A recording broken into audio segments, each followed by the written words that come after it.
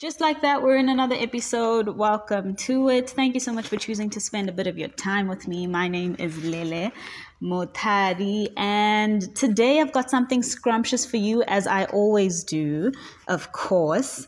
I'm talking marriage, and this is going to be a little bit different from what we usually do here because I'll actually be responding to a video that I saw on YouTube over the weekend. So I've got all of that yumminess and so much more today on the show. Let's get into it. Welcome.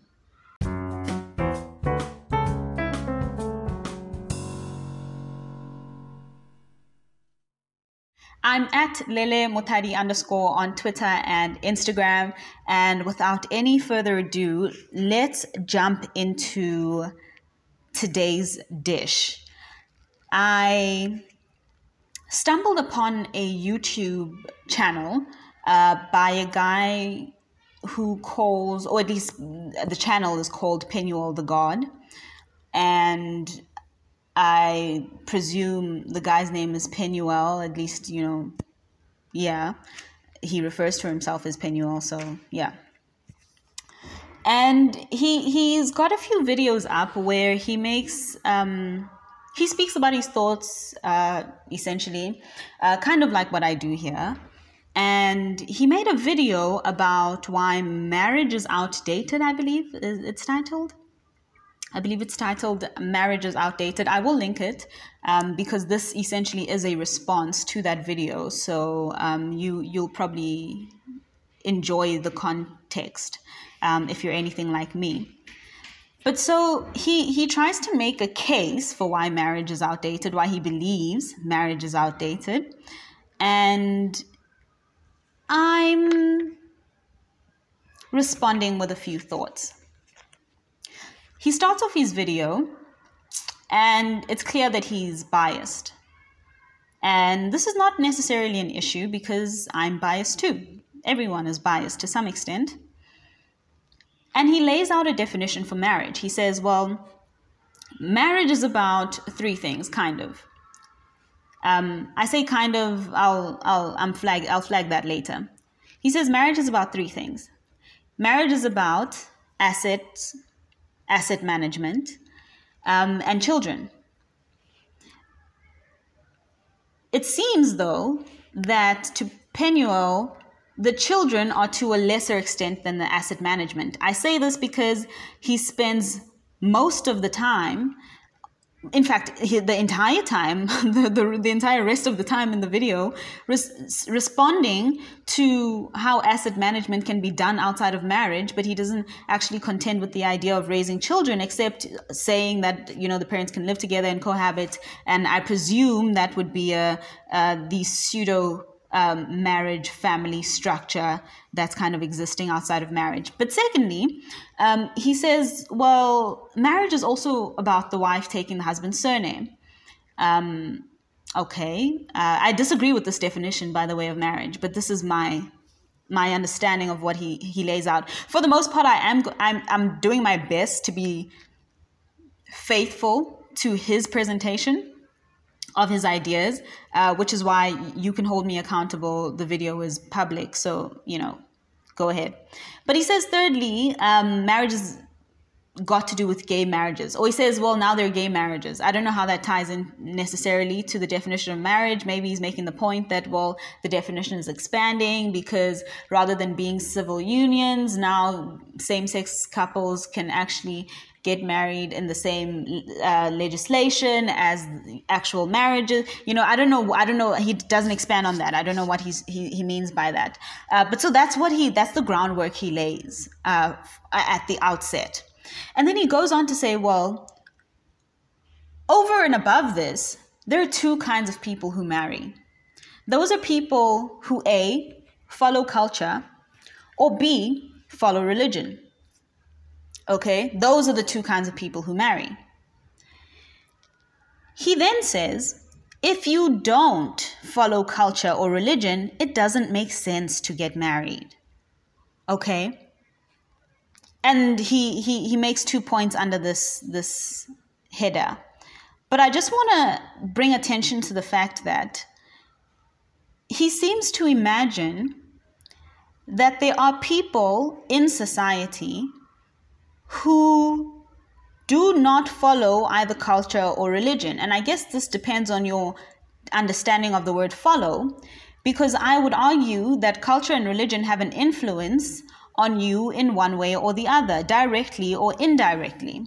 So to imagine that you can somehow live outside of religion and culture, outside the influence of religion and culture, and still be a member of society, I haven't the foggiest idea how that would work.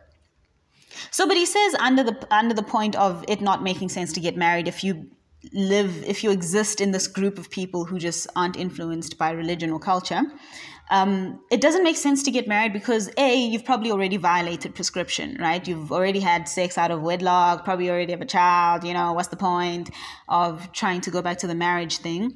I think that this goes back to that incorrect definition of marriage, right?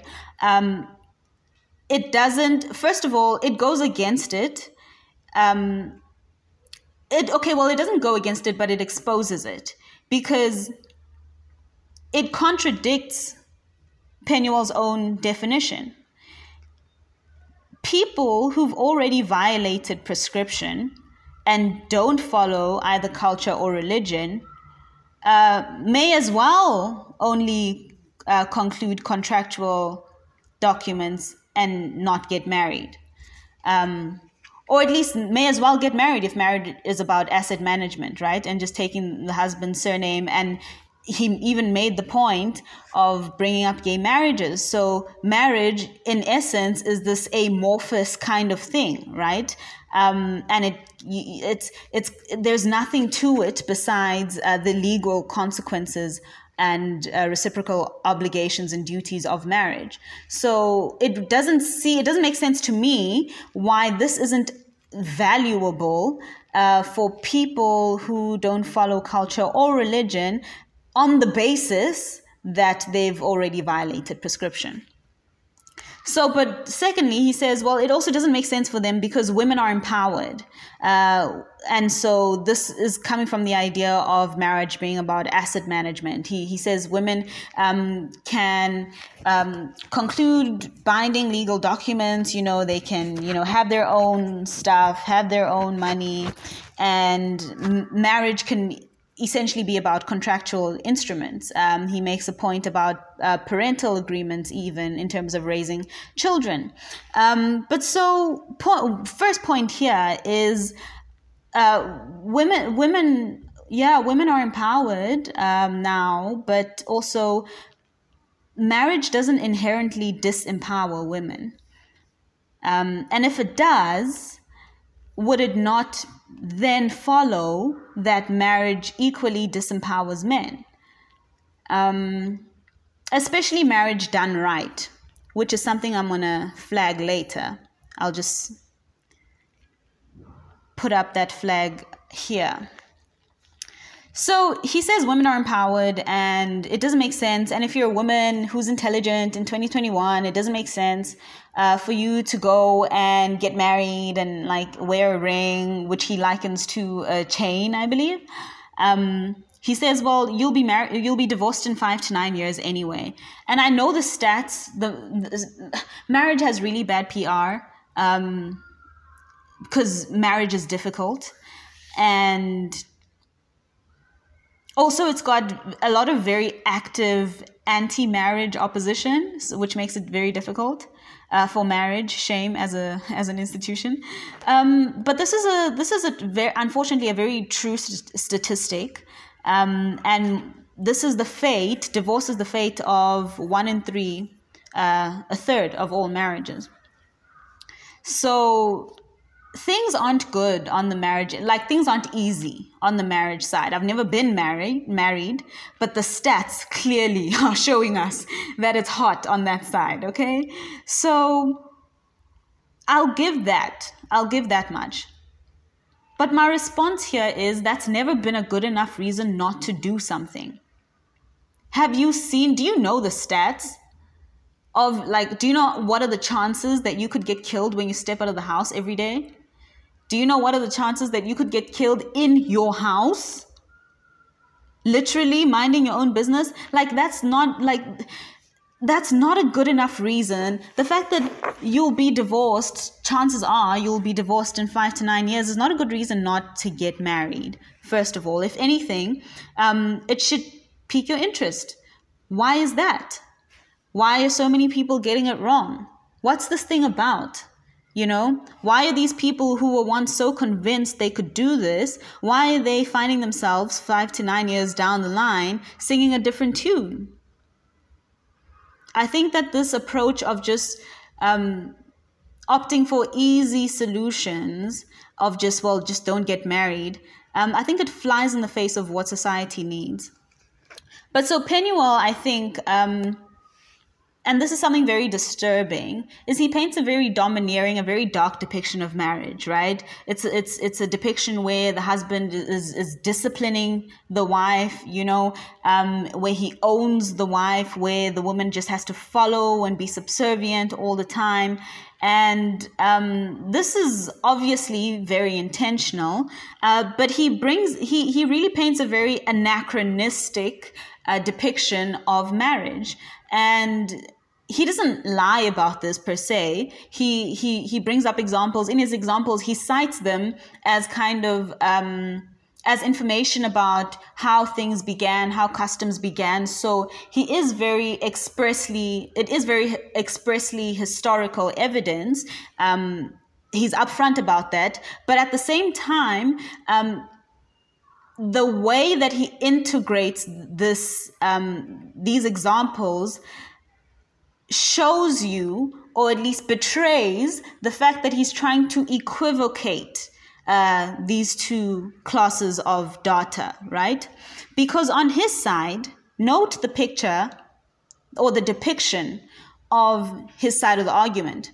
It's vibrant, it's secular, right? It's a secular world. Women are empowered, you know, we can just conclude contracts, you know, it's metropolitan and bustling and creative and savvy. You know what I mean?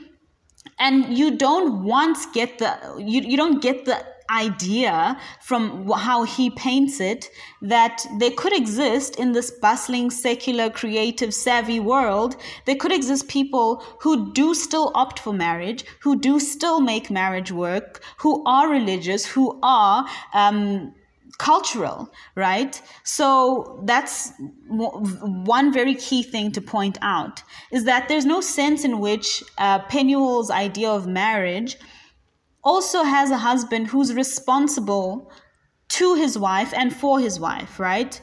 Of a husband who belongs to his wife and to his family in the same way that she belongs to him and to her family, right?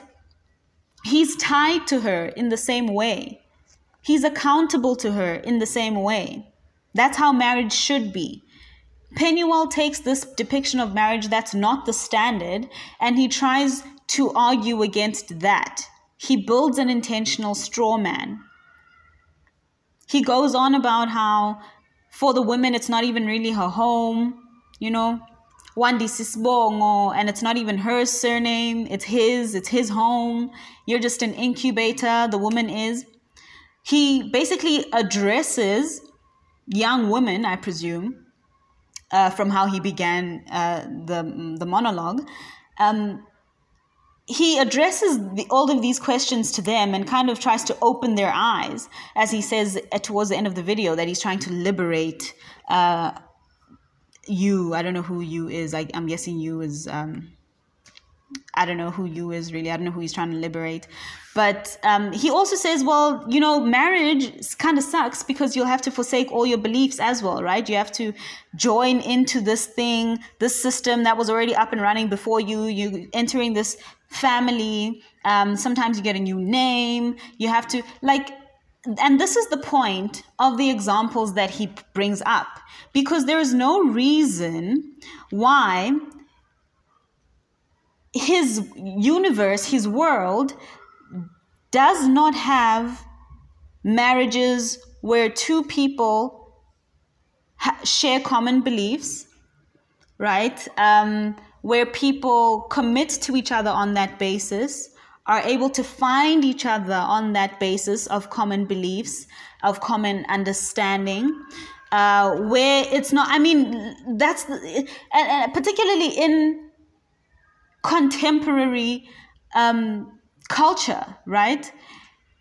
There's no reason why young couples in 2021 are not approaching this rationally and reasonably. So it's very clear what Penuel is doing here, because he doesn't take marriage at its highest. And that's what I'm trying to expose. And his presentation is very elegant. It's very persuasive. But I think better examples would be those examples that have contemporary, young, religious, cultural couples. People who have their own stuff, who are doing well in their careers, advancing in their careers. Because I bet you this, if we actually looked into the statistics, remember I said earlier that about 1 in 3 marriages, a third of all marriages end in divorce? I'm willing to bet my bottom dollar that of those 2/3 that actually succeed and don't end in divorce, a chunk of them are either religious or cultural. I would bet more religious, but either one of the two, according to Penuel's classification. So there's something to be said there. There's something to be said about those two ideas of culture and religion being foundational, being fundamental to this institution of marriage. And so, I mean, the fact that he swipes those two groups out, to me, I think did the most disservice to his argument. He just swiped off a chunk in really a death-defying move, a chunk of valuable data in this discussion, right? And I understand why. The data doesn't necessarily serve his case, and it's not his job to make a good case for the other side. But it's particularly worrying because he ends the video by saying that he's trying to liberate.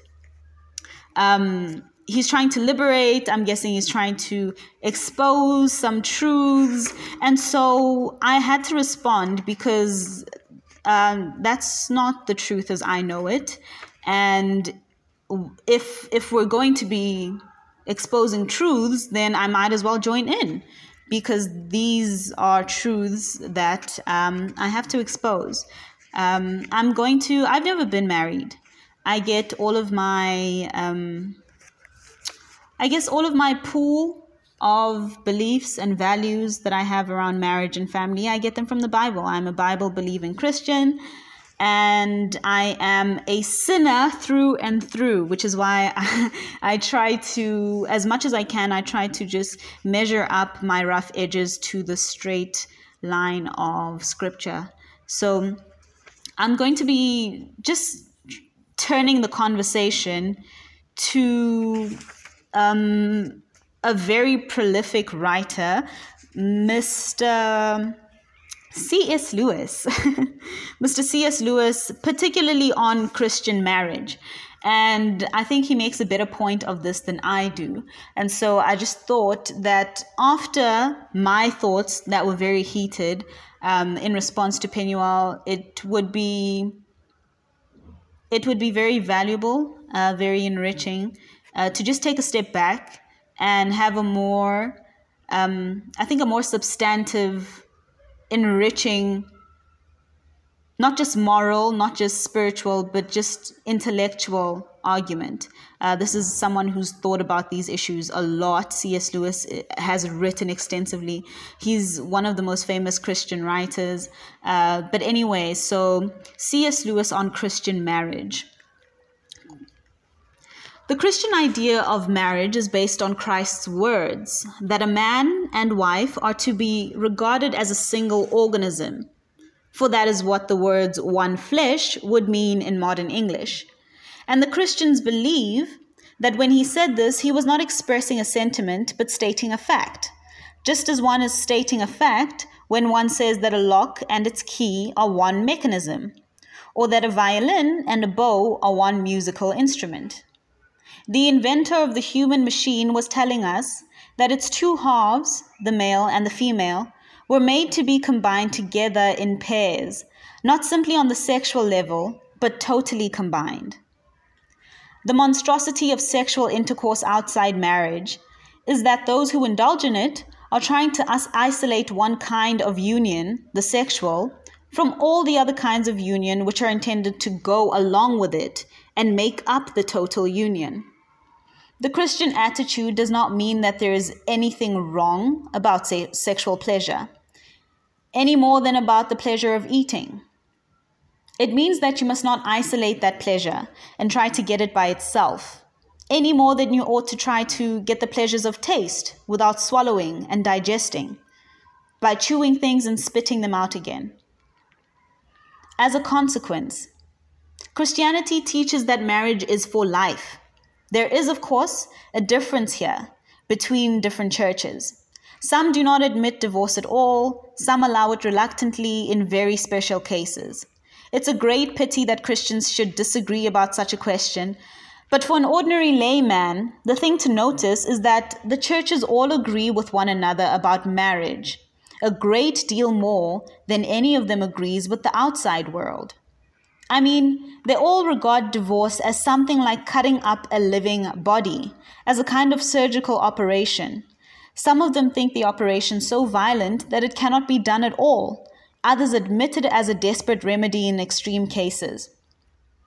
They are all agreed that it is more like having both your legs cut off than it is like dissolving a business partnership or even deserting a regiment.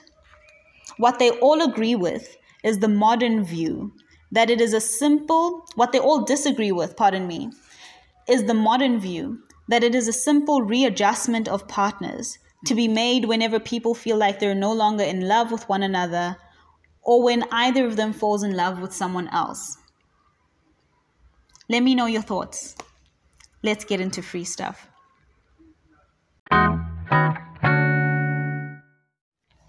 Free stuff today. I'm going into a theme that I think is definitely recurring on this podcast, and I'm offering you a lesson of surrender. That's a lesson I'm learning, applying today and in this season. And I've shared very many similar lessons in the past. And I think because I'm someone who has historically struggled a lot with just letting go of control as it relates to my life and the course of my life and all of that. And so it was very difficult for me to accept salvation and just to let go of needing to know everything, needing to plan everything in advance, and needing to be able to control outcomes.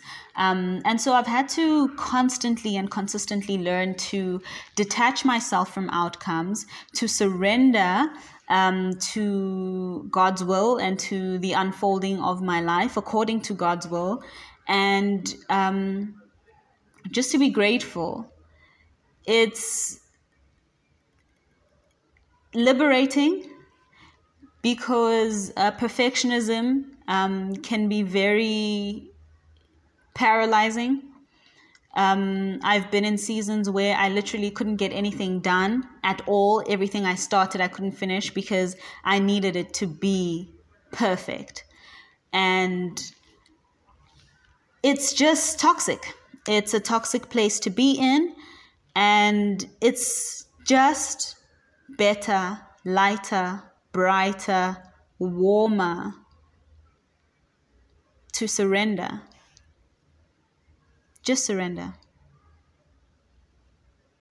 And one way that I've started to surrender, just case in point, is with my emotions.